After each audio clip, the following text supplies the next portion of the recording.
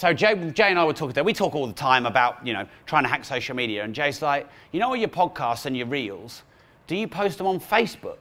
And I don't post really my reels on Facebook. I post them on TikTok and Instagram. And I'm like, yeah, good fucking point. Why aren't I doing that? So what I'll do now, I'll say this to Harry and my stalker of 17 years. I'll say, right, first thing will be, go and get my 20 best videos on TikTok, and the next 20 days we'll post them on Facebook and see if they blow up. Then get my next 20. So it's better to do it that way. What works, double down, and if something doesn't work, you've got to find out why and you've got to try and fix it. Yes, sir? Okay. So what you're saying is everyone's been banging on about getting an email list, and you're asking me if I agree with everyone. Yes. I'll tell you, here's why. And if I say anything that's already been said, forgive me. At any point, YouTube can demonetize you. Fresh and Fit, big brand, just got demonetized on YouTube. Andrew Tate, cancelled on virtually every social media channel, lost 10 million followers. TikTok, Facebook, my Facebook Lives would get tens of millions of views a month, sometimes more. And then my lives just stopped working. There was a clear algorithm change. Something changed. Maybe I got a shadow ban or some kind of black mark. You don't know. I talk about some fairly controversial stuff, so that's a realm for me that I have to navigate. But then also, an algorithm change could be that they're not pushing lives anymore. They're pushing reels.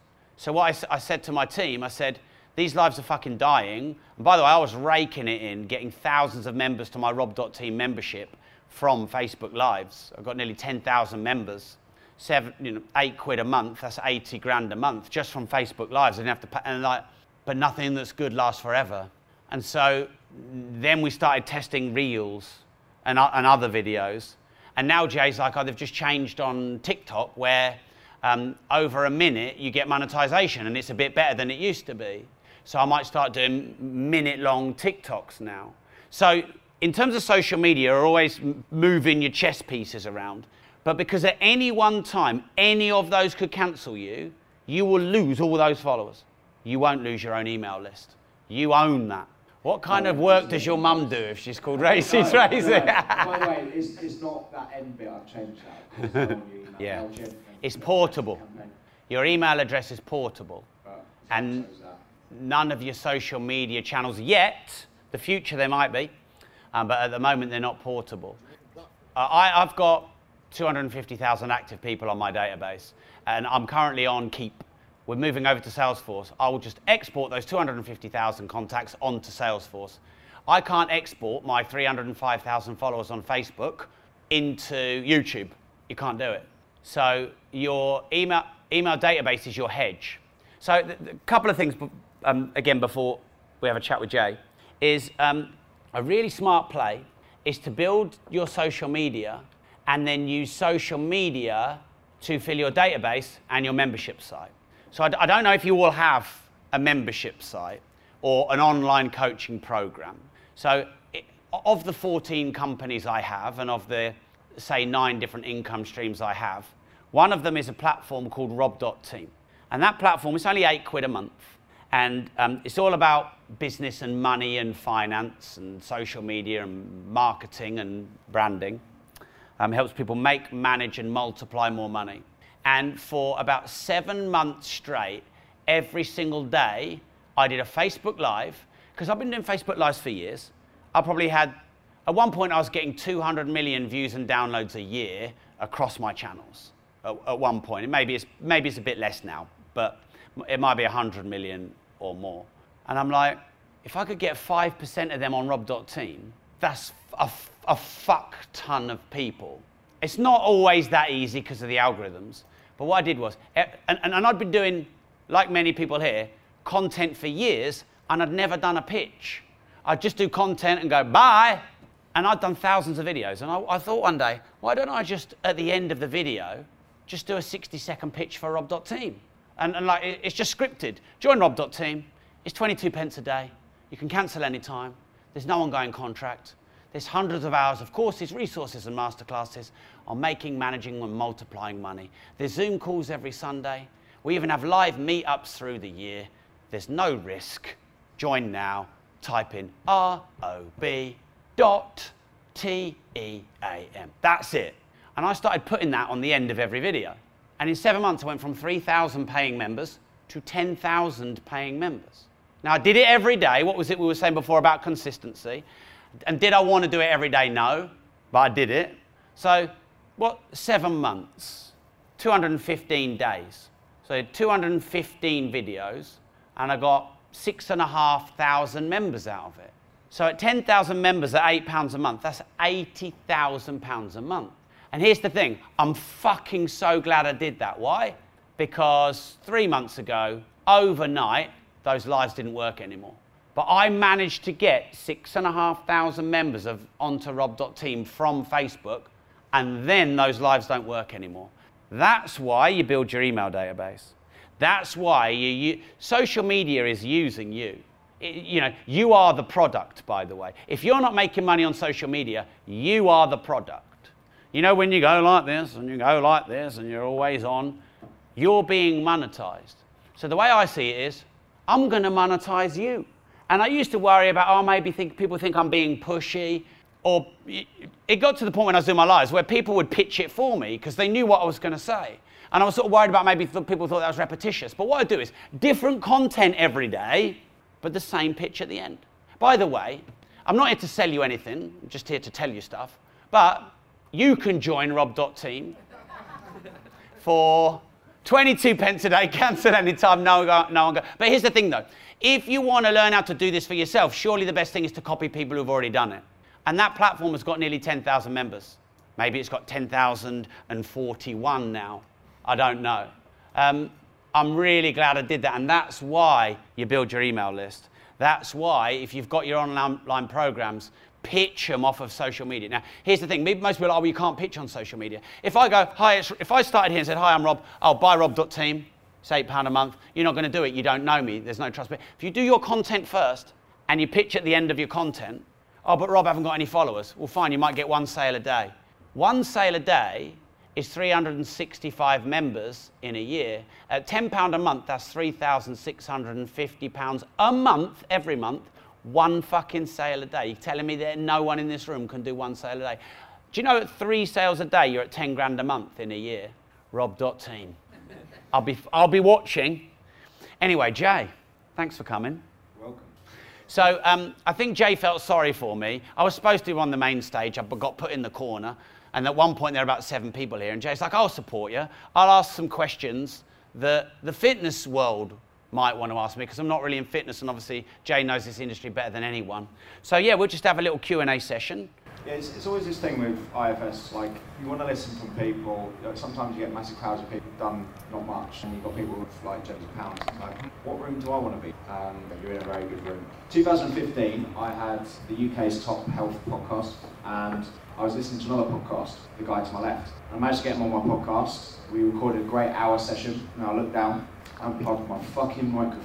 I had his voice, but not mine, so I spent 5 hours going through editing with my voice and then cutting it. You never knew that. I put it out, no one ever knew the difference, but that's how I met Rob. So I was too scared to let him know that we didn't record it again. That was 8 years. I'd have done it again. We had one guy that just wanted me to do another one again, didn't we? Because they didn't like how to. I'd have done it again. But that's very nice of you. It's just all my mentality about stuff. It's about do it properly. Doing it properly. Yeah. You know, this, that, and the other. So that's how we met about 8 years ago, and kind of gone back and forth with content, with podcasts. I've got some questions for you, Rob. And the first one, a bit of a deep one, before I go deep. 12 inches. How you see money directly reflects how much money you make. And when I was broke, I saw money as the root of all evil. You have to be a drug dealer or a greedy, evil capitalist billionaire to make it. And that it was a tool and a force for all evil in the world. That it was hard to come by. Now, that's what I thought. Emotionally, deep down, what I felt was that I wasn't good enough or worthy enough. And it was convenient for me to say a story in my own head. Oh, well, you're just lucky. Or you must be pushing drugs to drive that Ferrari. I have 8 cars. I have the cars I always used to think the drug dealers used to drive. And so I had this warped, twisted sense of what money really is. Now I write books on money. Money is a universal exchange of value. Money is a tool for leverage. There's some inventions in the world that I think have been pretty useful. The wheel's been quite a good invention. No one really has any fucking... The wheel is the root of all evil. You don't really hear people saying that. So, but money is just a tool, just like the wheel is. And I learned, actually, money isn't good nor bad. It's a universal exchange of value. And if I give more value, I can make more money. I'm not better or worse with more money. I'm just more rich with more money. And what I used to think was, I want people to pay me more. I want people to notice me more. It's not fair. The government have fucked us. My industry is hard. No one fucking spends money in Peterborough. And I had all of these beliefs. And I didn't realize the change had to come from me. And the change was, if I create more value and I have good self-worth to believe I'm worthy of money, then I can make more money. And I believe that money is a force for good in the world. Like, you can't tip big without money. You can't help charities and the homeless without money. You can't look after your family without money. I've raised more than £1 million for charities. I have my own foundation. Money, see, here's the thing. It's because people judge money. In Britain, because everyone judges money, you don't want to be seen to be mercenary like that because of how people will judge you. But what I learned was, people will judge you anyway. So you might as well be fucking rich and be judged, rather than fucking broke and be judged. Because you'll get judged. You drive a shit car, they'll judge you. What's that piece of shit? You've got 8 cars, they'll judge you. So you might as well live a full life. You can't live a full life without a lot of money, because you can't do, especially with inflation, you can't do all the things that you need to do. So what changed around money for me was believing it was a useful tool that I was worthy of using, and transcending judgment, especially the judgment of others. Like, for example, this just quick story. I think we might be nearly at 5 minutes. I want to finish it. I think this is the best analogy for what you think about money. And I want you to do this and just really think, because you could have a bit of an epiphany here. Imagine you go to the best street in your city where all Millionaires Row is, right? You're driving there in your car and you stop outside the biggest house. Imagine this now. You've stopped outside the biggest house and you look. Now, imagine what kind of person owns that house. Have a think. I want you now to think about what kind of, is it like, well, wanker? Or you as an individual. I'd love to be able to see these on a screen, because we would get 45 different profiles of people. Now, you don't fucking know who owns that house. You are imagining who owns that house. And what you think about the person in the house is what you think about money. And if you think they're wearing a suit and some kind of fucking yuppie, and that's what I used to think, by the way, you're always going to repel money, because why would you want to be like that? So if I see, like, for example, if I see anyone successful or anyone rich or anyone nice car, I'm like, they've got a story. They've hustled for 12 years or 15 years. I want to go and speak to them. There's something I could learn from them. That's what I now think, because that's what money is to me now. So what you think about who that person is that you made up in your mind is what you think about money. That's what you've got to change. There you go. There's my 5-minute TED Talk. Love it. So a mutual friend of ours, Dan Priestley, he says a quote that I always remember, is, environment dictates performance. I live in Bognor, where old people go to die. You live in Peterborough, where old people do crack cocaine. How do we become successful within our environments that we're in? Because, as you said earlier on, you know, people in Peterborough only earn like £30 PT. When I became a PT, most PTs were charging. So how do you get out of that mindset within the environment for somebody who wants to stay in that environment? Yeah. And obviously I'm still in Bognor, you're still in Peterborough. Yeah. How do you get out of that bubble? Okay, so if you've got any kind of online business, then your environment is the world, because you can reach anyone in the world. So you don't have that issue. And if you want to stay where you are, and where you are is a little bit insular, then you need to use the internet and get out to the world. If you are where you are, and your issue is the kind of people and the quality of people, you need to scale your business beyond where you are. So you one gym, and then all of a sudden you've got a gym in every city in the country, for example. Or you need to get the fuck out. And a lot of people, like some of you, I've got 2 kids, they're 9 and 12, they're in school. My mum and dad are still alive, but they haven't got long left on this planet. And my wife's mum and dad are still alive, but they haven't got long that long left on this planet. I own 340 properties in Peterborough and I have 1,350 tenants there. So I am pretty fucking stuck there. But most of you who don't have kids and don't have mortgages and don't have all that, you're not stuck where you are. It's just in your head. You can travel, go to Lisbon, there's no fucking tax there. So sometimes you get trapped in your own mind and you convince yourself you're in a prison, but you're actually not. And then the last thing I would say is, if you can't do it full time, at least do it part time. Get to events like this, get in mastermind groups, join Rob.team. I fucking drove Harry drove 3.5 hours here, so I'm getting 42 Rob.team members if it fucking kills me. So get yourself out of your environment and go and hang around people. You know, if you spend enough time with people with money, you know, hopefully today you've learned something that's expanded your mind a little bit. Imagine doing that 3 times a week. So that'd be my answer to that. I think one of the things that fucks up the industry is that we all start in with the job title of personal trainer, which immediately puts you off on the back foot, that word personal. You've done a lot of deep work with people like Dr. John Dantini. How does a personal trainer learn to detach themselves from themselves and the business? Because this is the hardest thing that I've seen with PTs who are trying to sell something and they say no. It disheartens them to feel that they're saying to them as in service. Yeah. Is there any kind of frameworks or strategy you can get someone today to think about to get out of? Yeah. So if you find personal training and this industry very personal, and you take rejection very personally, and that's holding you back, which is, you guys know, Jay knows the industry inside out, so that sounds like it's a common thing. Number one is you can create a brand. And I told you about that in step 3 or something like that. So, you know, you're detaching yourself to some degree. So I have a company called Progressive Property. And sometimes people say they don't like me, and sometimes people say they don't like Progressive Property. But I've detached me and Progressive Property. Progressive Property is one of my businesses. It's a reflection of me, but it's also I am an individual. So creating a brand can do it, number one. Number 2 is, rejection is never personal. It's always about them. It's never about you. Like, I know what I am. And normally in my talks, I get about 60% of people really like it because I shake them up. Maybe 30% of people are like, yeah, a bit shouty, it was all right, I picked up a bit. And 10% of people really don't like me. But I am being me, and I'm sharing useful information. And I put a lot of effort into the last 17 years to be able to share this with you. So if someone doesn't like me, they don't know me. How can you know me after a 60-minute talk? It's impossible. So they're judging me based on their own... If I say Andrew Tate, you're immediately going to think and feel something.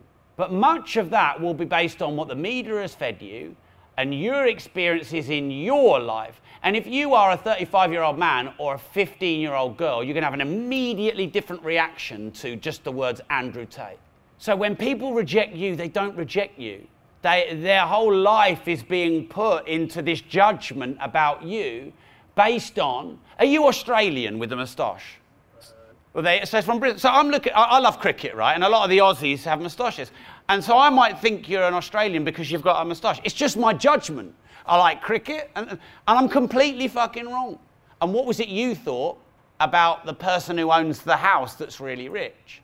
So, look, I'll tell you, this will make people feel better, right? I've been writing my book, and someone let me find it. I just talk a bit about dealing with critics and haters, because people, they really struggle with it. And I said to my stalker VA, just go and pick a few of the comments on my YouTube, will you, and send it back. So I'm just going to read 2 little paragraphs, which is in the book. This is just things that people have said about me. Someone once called me a dick rider. And in fact, here's their full comment. Rob Moore is what you call a dick rider. Although dick riding has never been a form of transportation, he still seems to hop on for a ride. So that was a YouTube comment. I hope you die of rabies, bitch licker. Why do you hide the fact that you're a gay cocksucker and the son of Satan? Fucking hell. This stuff just makes me laugh. These people are upset, they're sad, they've got nothing better to do. I don't take that as rejection. It's not personal. I'd quite like to be a bitch licker. Anyway, does that answer your question, Joe? That's right. You just kind of inspired me to go onto Amazon. I haven't done it for a while, but to go on and look at the book reviews. The book reviews. Yeah. Go down to the 1 star, and then I remember just this one, and it was the most grammatically perfect diss I've ever had. And I've got 3 grammar mistakes in the book, and I was like, fuck me, I wish you'd written this book. He's so much cleverer than me. Yeah. But unfortunately, that guy will never write a book. No. Because he's probably that intelligent and that... Too intelligent. Literally brilliant. Like, the way that his verbiage or whatever, I don't even still got it. Words. Yeah. But that's the kind of person that will literally write 100,000 words and never have the balls. I didn't actually notice until I published the grammatical errors, and the publisher said, do you want to take them out? I was like, just offer people 50 quid if they find any of your grammatical errors, and then your readers become your editors. Job done. Yeah, so rejection is never personal. I had this problem with entrepreneurship because, you know, I've done a lot as an entrepreneur. And there's lots of stuff you don't know about me that I've done that many would regard as quite credible. And as long as I could stand behind that, I'm an entrepreneur, I've done this, I've done that, I felt like quite worthy. As soon as you took that away, I'd feel quite vulnerable. What am I if I'm not an entrepreneur? I'm just a human like everyone else. And I found that difficult because I got all my identity from being an entrepreneur. So maybe a bit of help for you. Don't take all your identity from your work. You know, take your identity from other things you've done in your life, the kindness, you know, that you've done for people, or, you know, remember that there's a lot of things in your life that you've figured out. So I find that hard, yeah. I don't know how long we've got. We'll just stay. Yeah, we'll just stay. We'll probably should we get dinner before we go back? It's already fucked. We're always going to be really late. I think social media is more important than how good you are as a PT. Fact. Because being a good PT, you still need clients. By the way, you don't have to use social media. You can use paid ads. But would you rather get your leads for free, or would you rather pay a load of money? Now, look, it's not free in that it's your time, you know, and Jay's got a crew now, and, you know, Harry's my producer. He's also my driver. So, you know, I've got expenses. Don't get me wrong, we put a lot into this. Well, it's about 90% confirmed we're going out to San Francisco on Wednesday to interview will.i.am for my podcast. I've done 1,000 episodes on that podcast. You know, that's going to be a $7,000 expense. So why use social media? Because it doesn't have that expense attached to it. And it's where everyone's hanging out.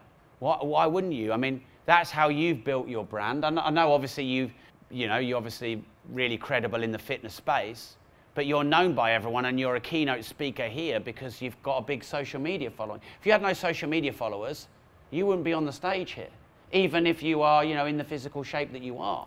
And Jay's one of the best at it. You know, you're really lucky that, you know, people like myself, Jay, James Smith, etc., you know, between us all, we've done all right on social media, considering we're in Britain, you know, because it's obviously a much smaller catchment. It's everything, I would say. Everything. I agree. Has anybody got any quick questions? We've got to wrap up now, 6:30. What's your name, sorry? Lawrence. Lawrence. Hi, Lawrence. I missed the start, so sorry if you covered the start. You mentioned 70 of failing artists, $80,000 in debt. Well, what did you do to turn it round? What was the kind of Yeah. Okay. So, you know, I didn't want to come here and go, hey, I'm Rob Moore and fucking look at me and look at what I've done and reel off my scroll of a CV. I think that's naff when speakers do that and they're 20 minutes in and they haven't given you any content. So I just came in and went, boy, content. So I don't mind answering that question. I'll try and do it as quick as possible. So in 2005, I was £50,000 in consumer debt. I was working in my dad's pub.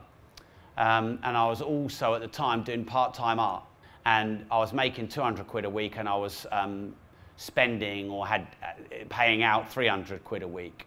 And I was probably only a few weeks away from, you know, just having to go personally bankrupt and start again. And when I was young, my dad got me working, probably from age 6, and I loved it. I didn't really like school. I loved working better, and I loved working for my dad. And my dad had pubs and bars and clubs. You know, made money, went bust, made money, went bust. Unfortunately, retired with nothing, but I'll come to that. And so I really wanted to be like my dad. But then I went to school and college and uni, and I look at my life and I'm like, I'm nearly fucking 26. I've got an architecture degree that's completely useless. I've got all this student debt, what the fuck for? I haven't got any confidence. I haven't got any skills. I strongly believe if you want to be an entrepreneur, don't go to college. Self-educate. So anyway, on December the 15th, 2005, I'm in the pub, working, pulling the pints, my dad's carving. And my dad just had this massive nervous breakdown. Like he's got bipolar, he's had bipolar nearly 20 years, but this was nearly 20 years ago. The police got called, he was beaten up, arrested, sectioned. And for years, he was in and out of hospital, and it was a fucking nightmare for my family, especially my mum. Real nightmare. And when that happened, I remember, because I was quite a good martial artist back then, I remember watching the police beat him up. And I was like, I need to fucking defend my dad here. This is just outrageous what's going on. But I just froze, and I was just such a chicken, and I felt such shame. It was such humiliation. I fucking hated myself. And I hated myself for quite a long time after that. And then in the end, it was a bit of luck and a bit of hustle. But in the end, I'm like, I've got to do something. And I didn't know what. And at the same time, one of the galleries I used to sell paintings in, the gallery owner, he's like, Rob, you should get into property. I'm like, well, I've got no fucking money. Sell more paintings for me and I'll think about it. And he's like, but you know you don't need a load of money to get into property. I'm like, well, what are you talking about? And he's like, there's a monthly meeting in Peterborough at the Holiday Inn, you should go. And you know what, for 5 years, my dad and other people have been saying property, property, property. Everybody makes money in property. I've got 340 properties. I make millions out of it. And I was like, nah, not me, bollocks, scam, bullshit, whatever. And so I went this time because I was desperate because of what had happened with my dad and how broke I was. Anyway, I went there. I didn't really like it. It was I'm a bit socially awkward. Mike said to me, go and network with everyone. Don't just go there and fucking leave, which is what I would have done. So I went, all right. And I was handing out business cards like a twat. And I did not know what I was doing. What do you do? I'm a property investor. I was an artist. Anyway, I sat at the bar and I'm like, this is bullshit. And there's this guy there. And I'm like, all right, mate, do you want a drink? And he's like, Diet Coke. And he was a bit grumpy. And I said, well, what's your name? And he said, Mark. And this guy is now my business partner. He's been my business partner for 17 years, a bit like how I got my first VA. It was serendipitous. So anyway, this is a really long story. I'm trying to keep it short because it's important. The context is important. He said to me, Rob, you should read these 3 books. Rich Dad, Poor Dad, Richest Man in Babylon, Think and Grow Rich. I'm like, all right. And I went and I read them. And I went back to his office the next week because I stayed in touch, which is something people don't do. And he's like, all right, Rob, did you read those books? And I went, yeah. And we started talking about them. Now, I learned about 5 years later that Mark does what he calls the test, whereas he recommends people books, and then if they read them, he's like, there's something about this person. I didn't know he had a load of money. And he was like, fucking hell. I surprised him because most people don't read the books. Anyway, he went to his boss because he worked in a property trading company, and he said, we've got to hire this guy. And I thought, I've got to fucking go and work at this place because like they looked rich and property, and I'm like, oh, this is fucking amazing. I'm a skin artist. And I'm like, but I felt like a real fraud. What the fuck do I know? I didn't know he was rich. He didn't know I was broke, which worked in that moment. And so I went and I was ready to pitch to say, right, I'll work for free if you could pay me some good comms. And my plan was work in the day there, glorified estate agency basically, evening and weekends. I thought I could still do my art. Just before I said that, they're like, right, we'd like to hire you. We'll pay you minimum wage for now. I think it was 6 or 8 quid. That's better than nothing. And we'll pay you £500 a sale. I'm like, okay, great. And then I'm like, right.